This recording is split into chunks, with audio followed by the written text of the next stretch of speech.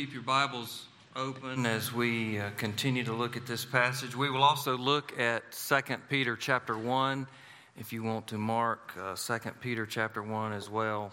We'll flip over there in just a minute and catch a couple of verses in 2 Peter.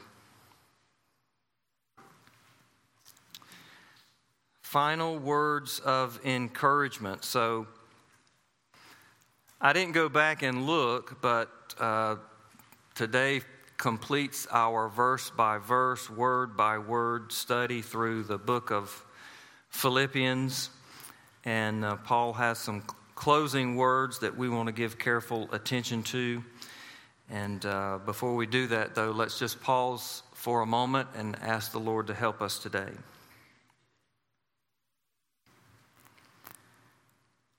Father, we bow before your presence, Lord. We love you. We give you praise and glory for who you are. We acknowledge that you are the God of all. And Father, we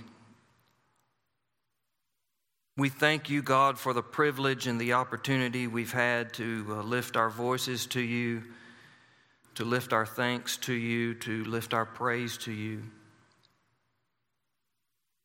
Now, Father, we sit at your feet, Father. We come and we ask, God, that we come hungry and thirsty and humbly. And as we come before your word, Lord, that your Spirit, Father, would powerfully speak and move. Father, Lord, there are needs and there are requests and there are things that we are aware of that burden our hearts, and that there are things that we're not aware of that we need. Lord, your Spirit, you know all things, and you richly supply all things. And so we just come trusting, God, that as we come before you and open our hearts and our minds and come desiring and seeking, Father, that you'll speak, as we sang earlier, that you'll speak clearly, you'll speak gracefully, and that, Lord, you will do the work that needs to be done. Lord, if we could just see the work that needs to be done, and we would understand, Father, just really how desperately needy we are at this moment and how wonderfully, graciously sufficient you are. I join with Martin as he prayed earlier, as he talked about the upcoming WinShape camp, and we just want to pause and just specifically pray for about 200 kids that are coming with no church affiliation, which largely suggests no real understanding of truth and salvation and life. What a difference, Lord, it would make in this county with 200 born-again young students going back into their homes, shining the gospel light of Christ. So we just ask, God, that you would wonderfully, powerfully, supernaturally move this week in that camp and in the lives of all who attend. Bless us this morning, Father. Please, please, please move in our hearts. We ask it in Christ's name. Amen.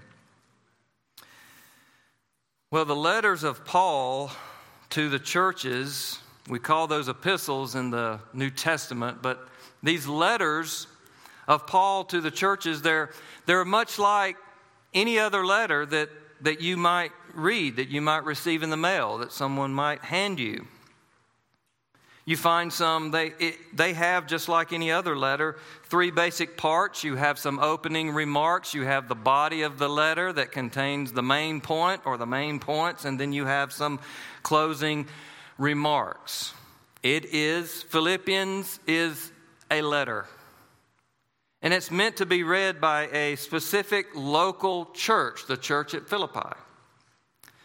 However, the letters of the New Testament are also inspired scripture, which make them unlike any other letter you might receive.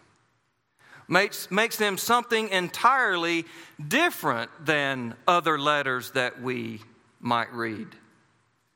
So the Spirit of God guided the mind of the human author to write truth, to write universal, eternal, Spirit-filled, gospel-centered truth in these letters. And so these letters that we have contained in the New Testament, they were written to one church, but they are for every church. And that's why we look to this and why we've studied through this letter word by word.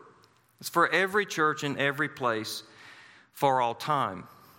I wanted to look at a couple of verses in 2 Peter. Look with me in 2 Peter chapter 1 and verses 20 and 21. I just want to say something about divine, inspired, infallible, inerrant Scripture spoken by God.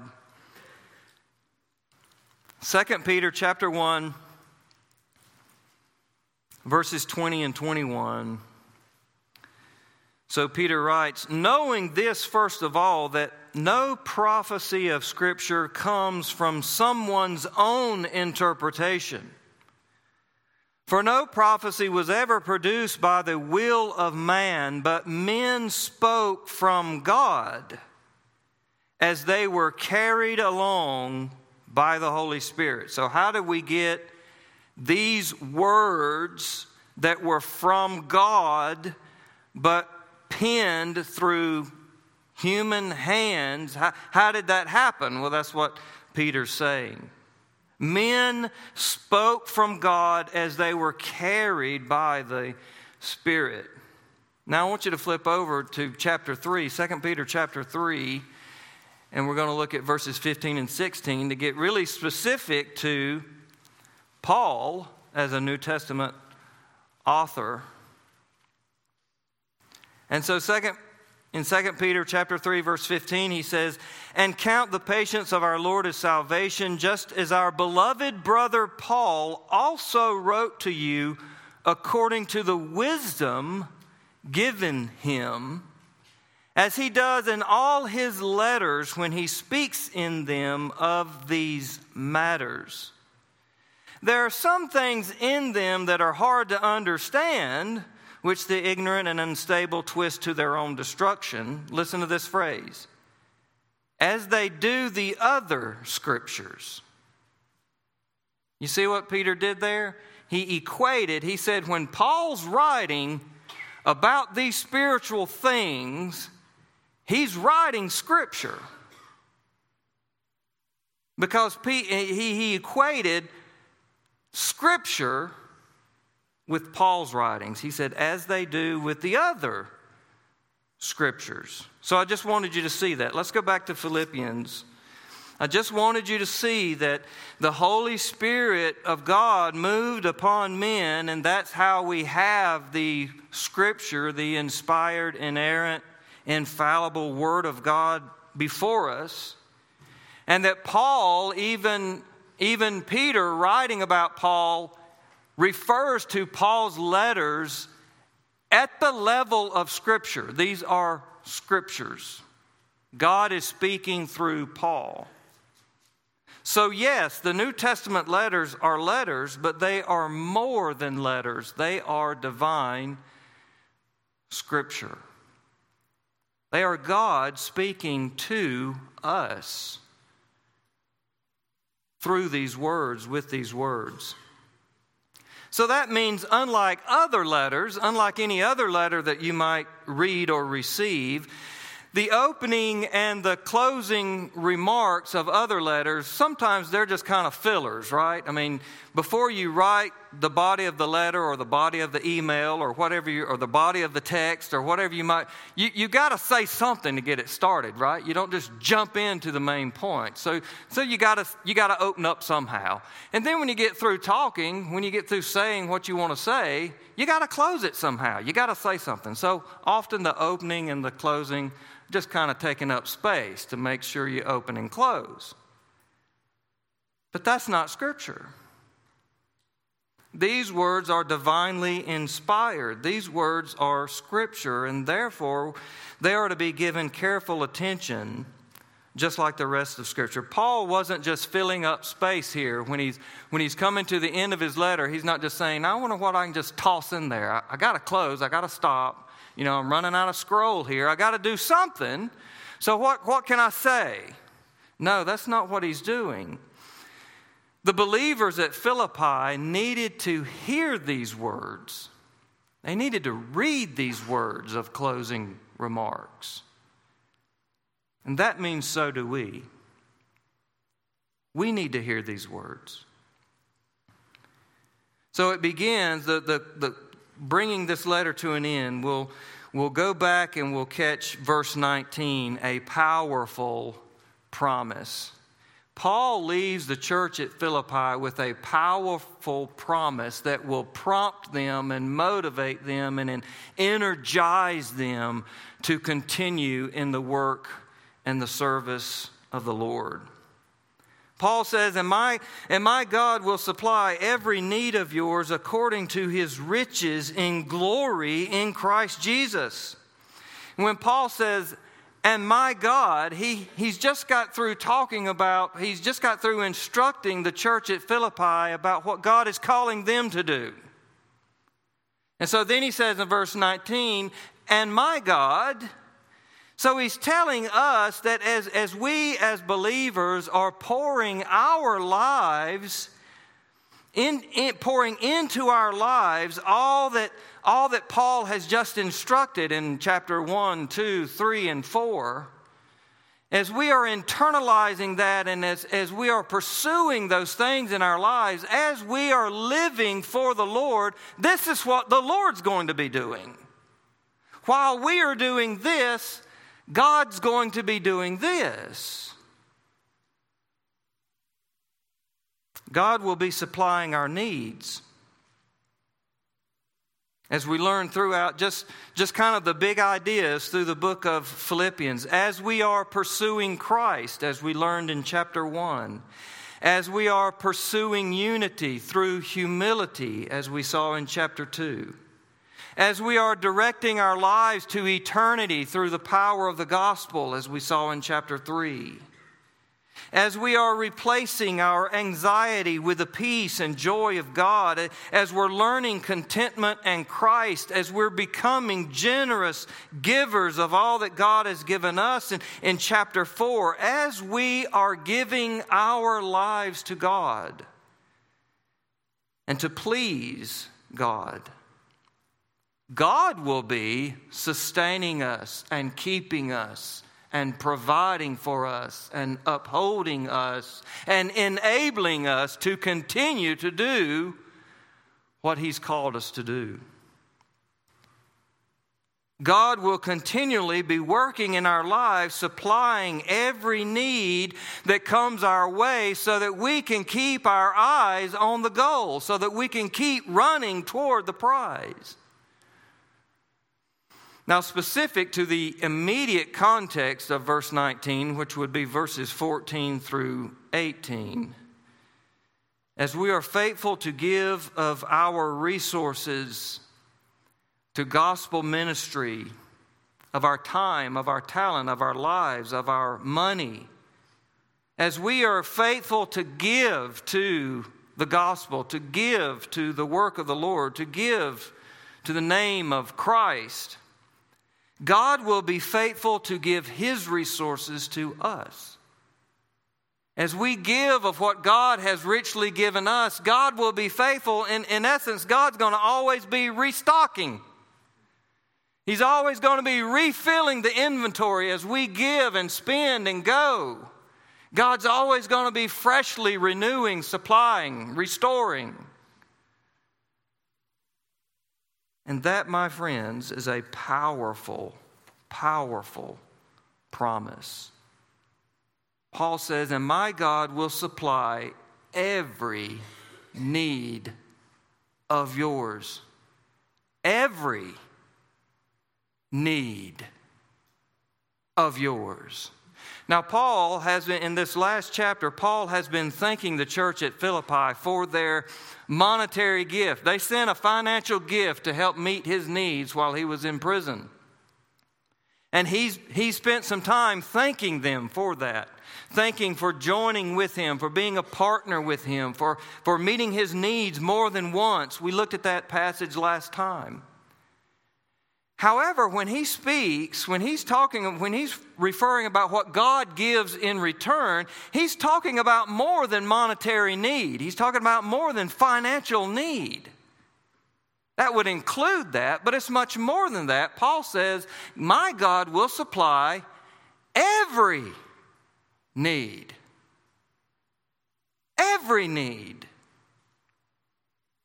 You see, the promise then here, if we understand, as we are spilling our lives, giving our lives, opening up our lives, opening up our hands, opening up our homes, opening up our hearts to the work of the Lord and giving, then God promises that He's going to be faithful to supply every need we encounter along the way. Which, if we understand that and trust that, then what that means is this promise enables us to live by faith. This promise enables us to be generous with what God has given, to trust Him, to rely on Him. If we will be about meeting genuine needs and gospel needs, and if we will live as worship to the Lord, we can rest assured that God will be meeting our needs. As we meet the needs of others, God will be meeting our needs to enable us to meet those needs. Now that should free us. This promise, this powerful promise is something that should free us as believers, free us from worry, free us from being anxious about the future. It should free us to radically pursue the Lord, knowing that He's going to be faithful. He's going to fulfill His promise. He's not going to back up on His word. It should free us to be generous and sacrificial and constantly storing up treasure in heaven, constantly giving. Paul says, and my God will supply every need. You see, sometimes our need is financial, but sometimes our need is spiritual. Sometimes our need is relational. Sometimes our need is emotional. Sometimes we need grace. Sometimes we need mercy. Sometimes we need courage. Sometimes we need the truth. Sometimes we need to be reminded of the depths of the love of God for us. Sometimes we need a promise. Sometimes we just need to know the Lord, to see Him. Sometimes we need to be encouraged. Sometimes we need faith to just believe. Sometimes we need strength to keep putting one foot in front of the other. The promise here means that God knows what we need. God knows every need, and He promises to supply it. As we go about giving our lives to God and His glory, He goes about supplying our every need.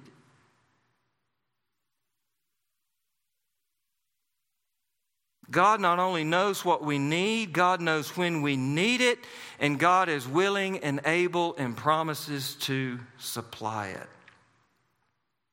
I heard this last week, I believe, when I was listening to a sermon. It's such a powerful truth. Our issue with believing the promises of God is not that we really question, is God able? What we really question is, does God want to do that for me? Is God willing to do that for me? Does that promise include me?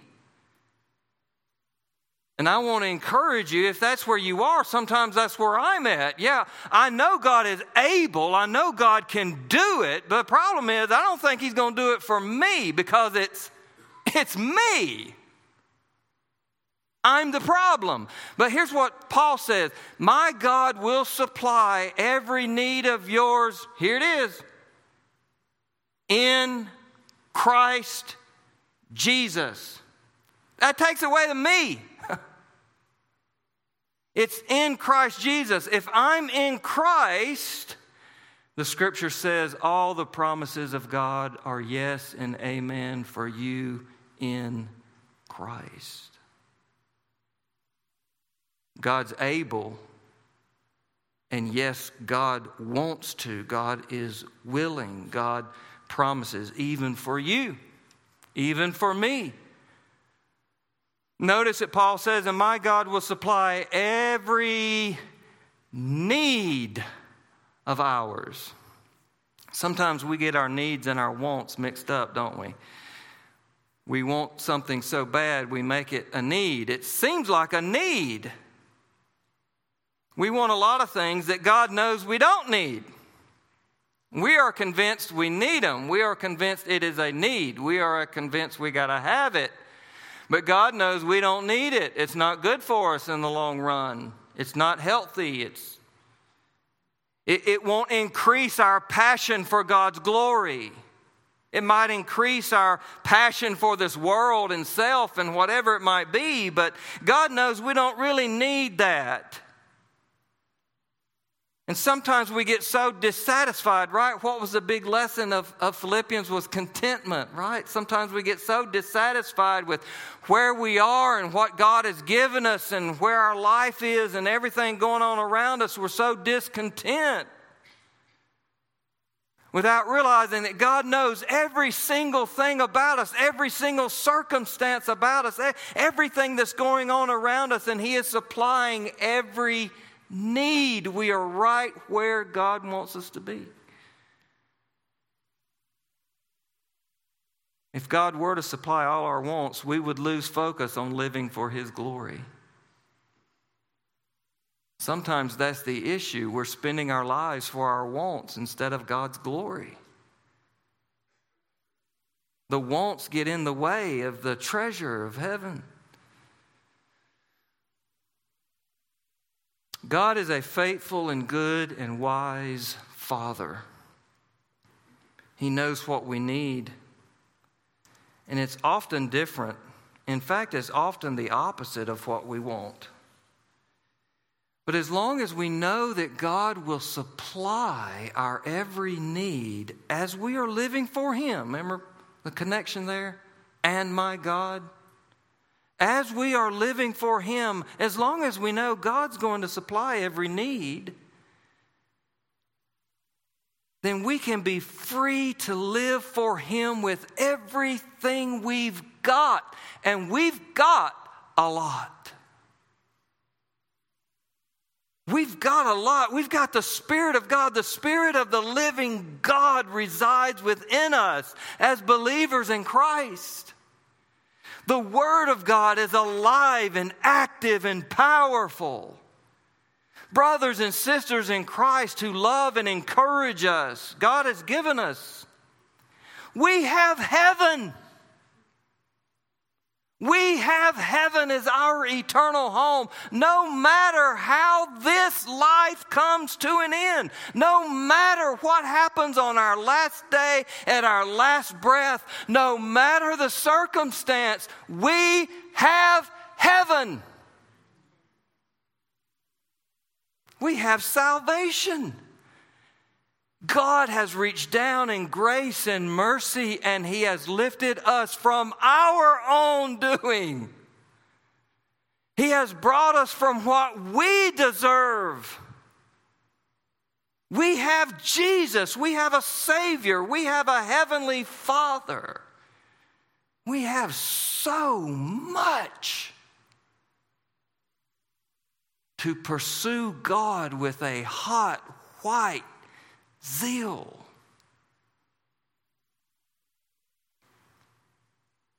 Paul says, and my God will supply every need of yours. Listen to this last phrase. According to His riches. Not according to mine, not according to this world's, but God's going to supply my need according to His riches. His riches in glory in Christ Jesus. In Christ Jesus means that the life and the death and the resurrection of Christ has not only reconciled us to God, but because we are reconciled to the God of the universe, the creator and sustainer of all things, the eternal God before time, after time.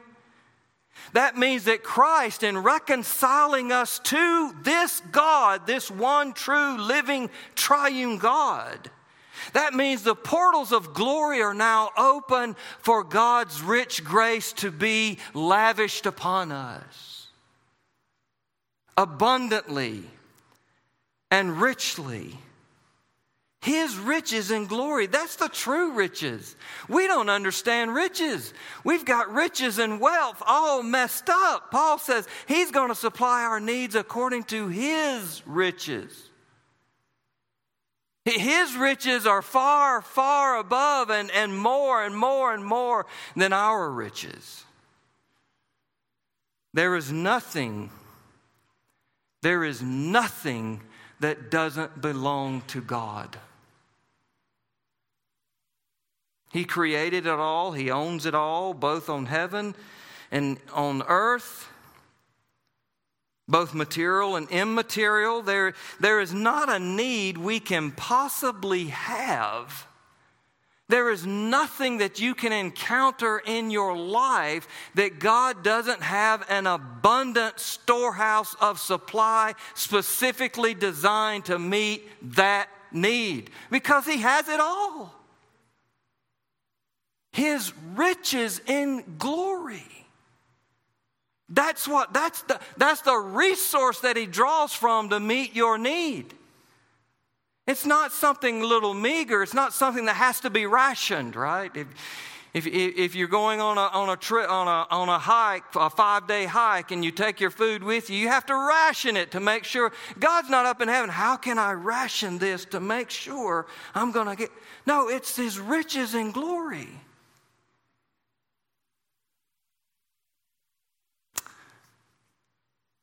The good thing about Google is you can ask it for stuff that you don't know and it can tell you, right? Amen. So, I asked Google this week, who is the wealthiest person in the world? And it told me this guy's name, Bernard Arnault. According to Forbes, he has a fortune of $234.5 billion. Noted as the wealthiest man in the world, $234.5 billion. Think about this. If he woke up this morning and said, what can I do for the glory of God with $234.5 billion? I mean, you could take $1 billion and eradicate starvation for an entire nation. An entire nation. Just alleviate poverty and starvation. So, what could I do with $234.5 billion for the glory of God? Now, I can't get my little mind around that number. I can't understand that. Now listen. All His wealth belongs to God. He belongs to God. It's all God's. If I can't imagine His wealth, how can we imagine God's wealth when it's described as His riches in glory? Now, can you think of a single thing that He can't meet?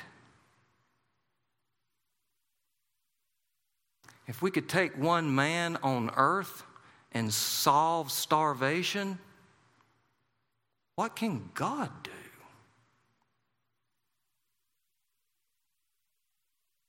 You see, that frees us.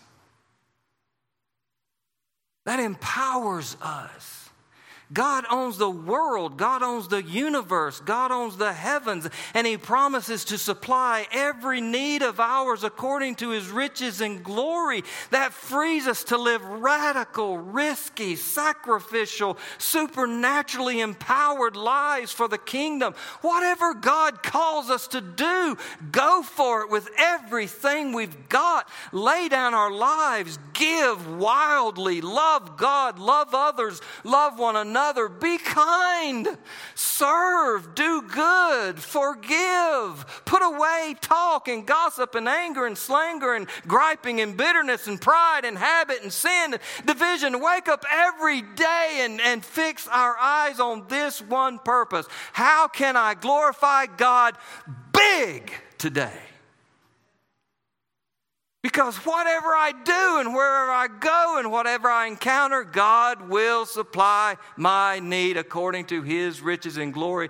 And He's not going to be poor any time soon.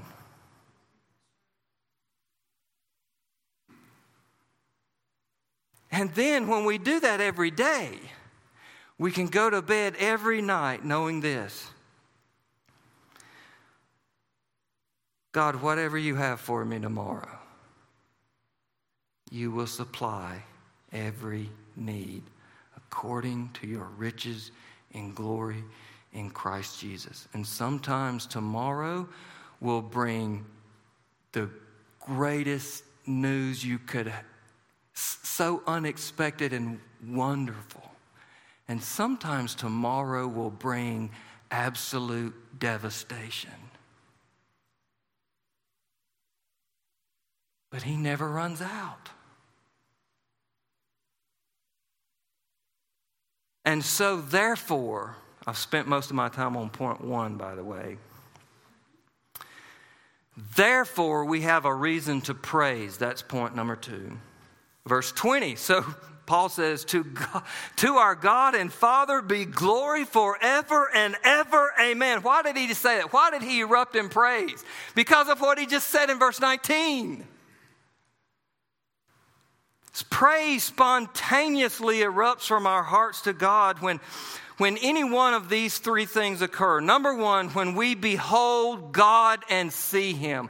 When we see Him in the Scripture, when we see Him in creation, when we see Him in Christ, when we see God and His majesty and glory, we cannot help but praise. It's like, the first time you go and stand at the Grand Canyon, or the first, or when you see a gorgeous sunset or a beautiful sunrise. You just stand there and you say things like, "Wow, that's amazing! That's gorgeous!" That you take pictures of it and post it because you want everybody else to see. That's amazing. That's what praise is, right? Praise is posting to your account. So you see God, you behold God, and you praise Him. That's amazing. God is amazing.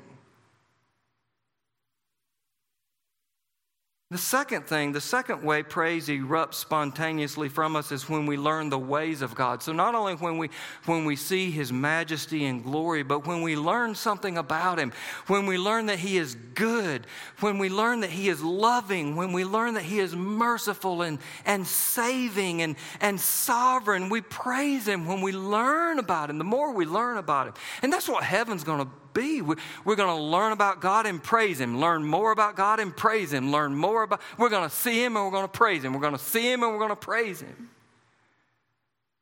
Now here's the third thing. Praise spontaneously erupts from us when we experience God. When we experience that majesty and glory, when we experience that mercy and grace in our life. When God encounters us, when we taste and see that God is good, we can't help but praise Him. When He saves us, And we know we are nothing but a no good sinner. We praise Him. When He proves faithful to His promises in our lives, we can't help but praise Him. Well, listen to this. Paul is praising God in verse 20 because he has just experienced the promise of verse 19. So when Paul says, "And my God will supply every need of yours according to His riches and glory in Christ Jesus," he's writing from experience. Because Paul has been giving his life for the gospel, and he got put in prison for that. And he ended up with a lot of needs. And guess what? God moved on the church at Philippi, got the news to them, gave them a spirit of generosity, took up an offering for Paul, sent it by Epaphroditus, and Paul's needs was met by God. So Paul is rejoicing. When Paul is saying, "My God will supply your need according to His riches and glory," he's talking from experience. God's going to do this. Now, some of you are looking at me like you're upset with me. It's true. It's true. So if our praise is little to none, maybe it's because we're not experiencing the promise and power of God in our lives. And I don't know about you, but I want that. I want that. I need that. I pray to see God move in a miraculous way in my life. I want to be wherever God is moving and working and shaking and saving and restoring and transforming. I want to be around that. I want to be in that. I want to see and I want to taste the goodness of God. The bigger He moves, the louder we praise. And then finally, we conclude with this: greetings and grace. Paul brings us down to his greetings in verses 21 and 22. Paul says, "Greet every saint in Christ Jesus." And I don't think Paul means here that when our paths cross as believers, we're just to say, "What's up? How's it going?" And we all do that. I think what Paul means is when our paths cross, make sure we fellowship and encourage one another. Greet every saint in Christ Jesus. Listen to what he says here. "The brothers who are with me greet you. All the saints greet you." Listen to this. "Especially those of Caesar's household." Those are the new believers. Those are the brand new believers. Those are the ones who have come to faith in Christ because Paul has come to prison in Rome. Now everything starts to make sense, right? Now we know why God would allow Paul to be arrested for preaching the gospel. Now we know why Paul can be so joyful and content when he's suffering for doing good. He's on mission, even in prison, even in need. And what's happening is the Romans aren't used to being around people who are so content and joyful when life is so bitter. So some of those guards and some of those officials can't understand Paul. And he gets to say, "You know what makes life so sweet, even in prison? Jesus." And he gets to talk about Jesus. And they start coming to Jesus. And all of a sudden, the very last thing that Caesar wanted or anticipated or expected is happening. People in his household are coming to faith. Because there's a suffering saint who's joyful in Jesus. Then Paul closes the letter by praying, and the last thing in verse 23 is grace. Paul says, the grace of the Lord Jesus Christ be with your spirit. He's praying for the Lord's grace to be with him. Flip back with me to chapter 1, Philippians chapter 1, verse 2. I'm going to make this point, then I'm going to close with an illustration. Philippians 1, 2. After Paul says, hey, this is who's writing. Verse 2, he says, grace to you and peace from God our Father and the Lord Jesus Christ. Now go back with me. Philippians chapter 4, verse 23. The grace of the Lord Jesus Christ be with your spirit. Notice that Paul opens the letter and he closes it the same way, praying for grace. Praying for God's enabling energy and power and strength and love. He opened and closed his letter the same way. You know why? Because if we're really going to live this life for Christ and keep our eyes on Him and be completely different from the world, if we're going to live out the body of the letter, we're going to need a lot of what's in the opening and closing of the letter. We're going to need grace the whole way. We're going to need grace the whole way. It's going to take a lot of grace to be humble. It's going to take a lot of grace to live as Christ and see death as gain. It's going to take a lot of grace to give generously. It's going to take a lot of grace to not be anxious for anything. It's going to take a lot of grace to be content.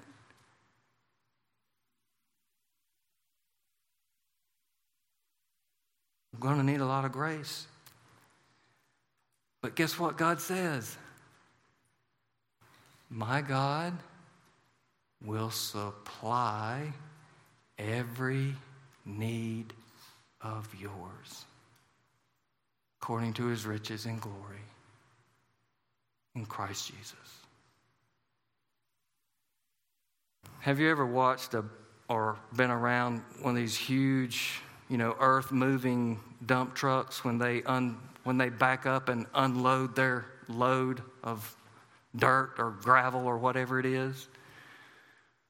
Every morning when you wake up and say, God, how can I live big for your glory today? You should hear,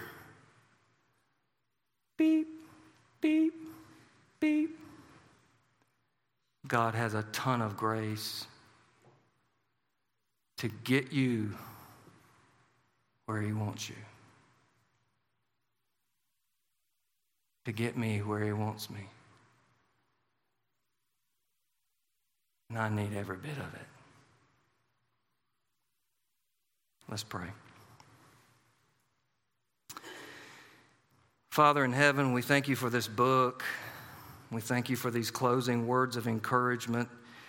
Now we ask You, God, to help us apply them directly to our own lives. If we are in Christ Jesus, Lord, help us to understand what this life is about. Help us to understand our need of grace and Your supply of grace. Direct us and call us. Help us to be renewed and refreshed and redirected today for You and Your glory, to die to self and to live for Christ. To live is Christ, to die is gain.